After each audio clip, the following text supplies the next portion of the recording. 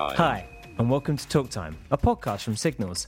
I'm Fraser Merrick, Education Coordinator at Signals, and Talk Time is a podcast exploring the history of communication tech here in Tendring, Essex.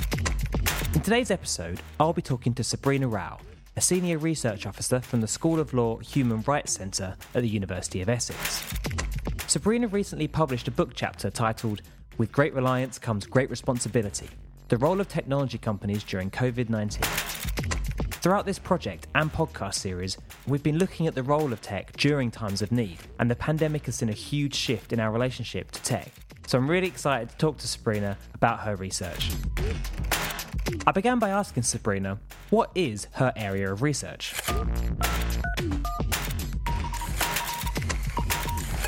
My specific research is on rights regulation and remedies and the role of businesses specifically in the digital age. I was wondering if you could talk a little bit about how digital technologies affect our human rights. Of course.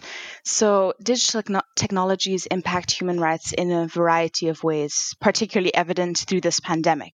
On the one hand, you have all the positive things that technology brings. For example, in the pandemic, at an individual level, the way that communication apps and platforms provide means of online teaching, video conferencing for work, online gaming and streaming services, but also the enjoyment of public and private life, such as, online Zoom classes or pub quizzes and such. But also, platforms have been used for raising awareness of health and safety guidelines during the pandemic, such as social media giants that have highlighted posts from organizations like the WHO to counter mis and disinformation about COVID and present reliable information. Technology has also been assisting states to deliver public functions such as helping courts, doctor surgeries, counseling and advice centers, as well as schools, for example, operate through online platforms. And in doing that, they're actually enabling human rights, which would otherwise not be possible due to schools, places of work, and public spaces being closed at this time. And while much of these technologies we've already seen prior to COVID, a lot of it is new as well. For example, education technologies have had a statistic here that actually said that in 2019, education technology investments were over $18 billion US, but they always served as a supplementary tool, not as the main tool. And now we're all heavily reliant on this technology. There's no more face-to-face, it's all online, which really demonstrates not only the opportunities it presents, but also the reliance. Unfortunately, there's not only positive impacts that are seen by this, but also negative. So we often associate the right to privacy, freedom of expression, and non-discrimination as the primary rights that are associated with this. And we do this because we see the way that data analytics are used to create an intrusive digital environment to conduct surveillance, analyze, predict, and even manipulate people's behaviors. And this can be done at all levels. And this can also eventually discriminate people, and especially for those in vulnerable positions or against racial minorities or even women. And freedom of expression can be affected in the way that a chilling effect can occur in the way that when people think they're being surveilled or they're being watched, they will limit where they go or what they say, or perhaps particular political opinions, because they're afraid of what the repercussions of that might be. But in this way, the privacy, discrimination, and freedom of expression are kind of gateway rights into other rights that can be affected, such as right to work, right to fair trial, social security, freedom of movement, dignity, right to benefit from scientific progress, right, and even religious freedom. But there's also cases in which there are rights that are in tension with each other. So one might say, through going through an online platform where you have access to online education, where your right to education is fulfilled, at the same time, you have to give up your right to privacy and basically give up your data so that insights can be gathered about you in that way. So in this way, when we look at the big picture at a very individual level, it can be quite problematic, but also looking at the big picture, it can affect the way that we work as a society, but can also affect democracy as a whole, for example.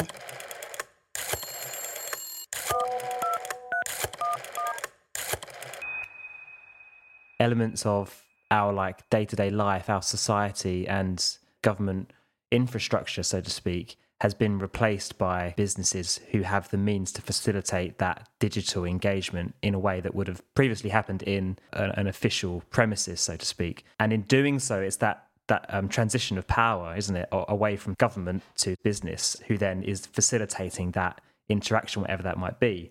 And what you speak about really eloquently in that book chapter is what's the accountability like when it's no longer the government in charge of that engagement, or the official body, so to speak. And interestingly so, who can then even access that? This project has looked in tendering in North Essex here specifically, and this topic obviously is a worldwide issue we're dealing with, but something we do have to deal with quite locally is the digital divide, and this idea that not everyone does have access to digital technologies, particularly something we're seeing in the education sector at the moment with students not having access to computers. The government rollout of computers has been problematic, to say the least. So I was wondering if you're able to speak a little bit about that, about how the pandemic maybe has affected the digital divide. Absolutely. I mean, the digital divide is such an important topic, and I don't know if it's bad to say, but the pandemic really has brought to the forefront and highlighted how big the digital divide actually is and how important it is for the enablement of rights. So approximately half of the world's population, actually 46%, is not connected to the internet as of now, according to a UN statistic. And even though internet access is considered a fundamental enabler of human rights, and digital exclusion during the pandemic has affected people in a variety of ways. As you were saying, there are not enough devices, there's not access to internet, and it's just very difficult for some people to have access to the devices and the services that they need in order to be connected digitally. But there are many different kinds of digital divides. So there are different digital divides among countries, where some in the global south are less connected and lacking the digital infrastructure to actually be connected, while in other countries it is more the individual devices that are lacking, less so than the infrastructure. At the same time, there's also stark gender divides that have been highlighted by the UN as well, and the OECD that actually reported that 327 million fewer women than men have smartphones and can access mobile internet, which is a huge difference.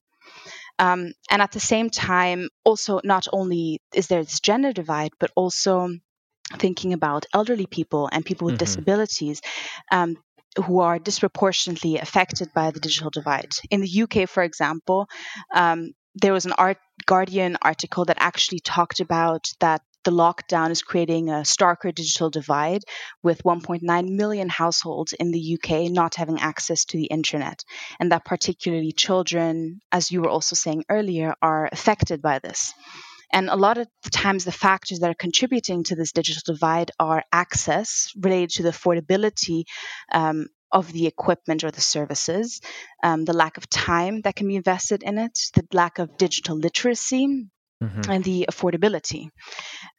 So the rapid adoption Additionally, the rapid adoption of digital technologies in response to COVID-19 has made many authorities take decisions without involving digital technologies in transformation without giving due consideration to the complex and long-term impacts on human rights. So, for example, if offering some services only digitally, where usually someone could go to an office and speak to a person, now everyone is relying, for example, on social benefits, on being able to navigate the various online portals and understanding how all of it fits together, which is really difficult at times. Yeah.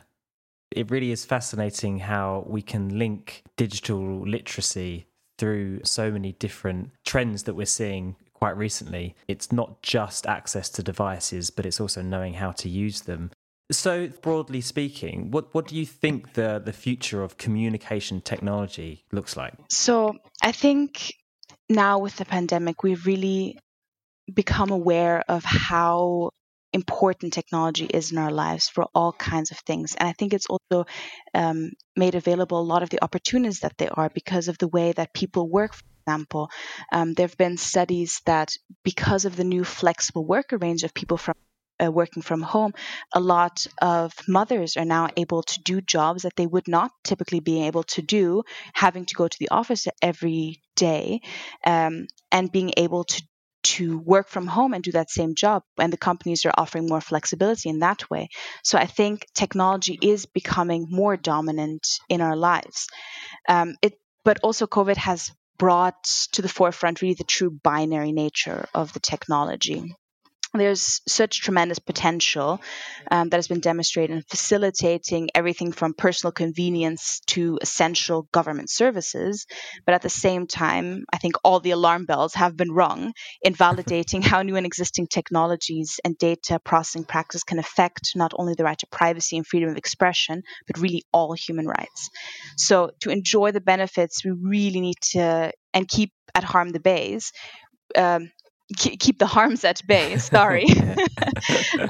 Safeguards must be a top priority. And for that, hopefully we'll see good and various kinds of regulations come out, either that's specific to technologies or industry related as a whole, and at various levels, at national level, regional level, but also global level, to keep everyone together on this.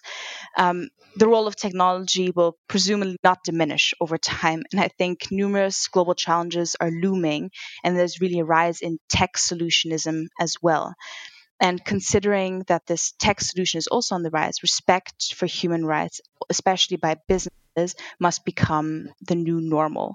The safeguards should encompass comprehensive regulations, mandatory due diligence requirements, which are also being developed as we speak, and effective oversight to ensure that human rights are protected. And I think only when all actors really understand their responsibilities and do everything within their power to really protect and respect human rights can we really realize the full potential of technology. Thank you very much, Sabrina. If anyone wanted to be able to find out more about you, your research, where's the best place for them to go? So we have an HRBDT website, which you can find at hrbdt.ac.uk, where we have some info videos that are quite fun, but also all of our research papers, as well as submissions to the government and news. We also have a newsletter that you can sign up to, which we do weekly news as well as quarterly news updates. With all relevant tech and human rights information if you're interested. Brilliant. Thank you very much. Thank you for having me. Thank you to Sabrina for giving us her time for this episode. This is actually the final episode in our Talk Time series. If you'd like to listen to the others, simply head to our website, signals.org.uk. Here, you can also see all the amazing interactive artwork we've created throughout the Talk Time project, including Shan Fan's amazing 360-degree animation made of digital memories submitted by the people of Tendring during the pandemic. This podcast was produced and edited by me, Fraser Merrick, and it was funded by Essex 2020 and the National Lottery Heritage Fund. Thanks. Bye.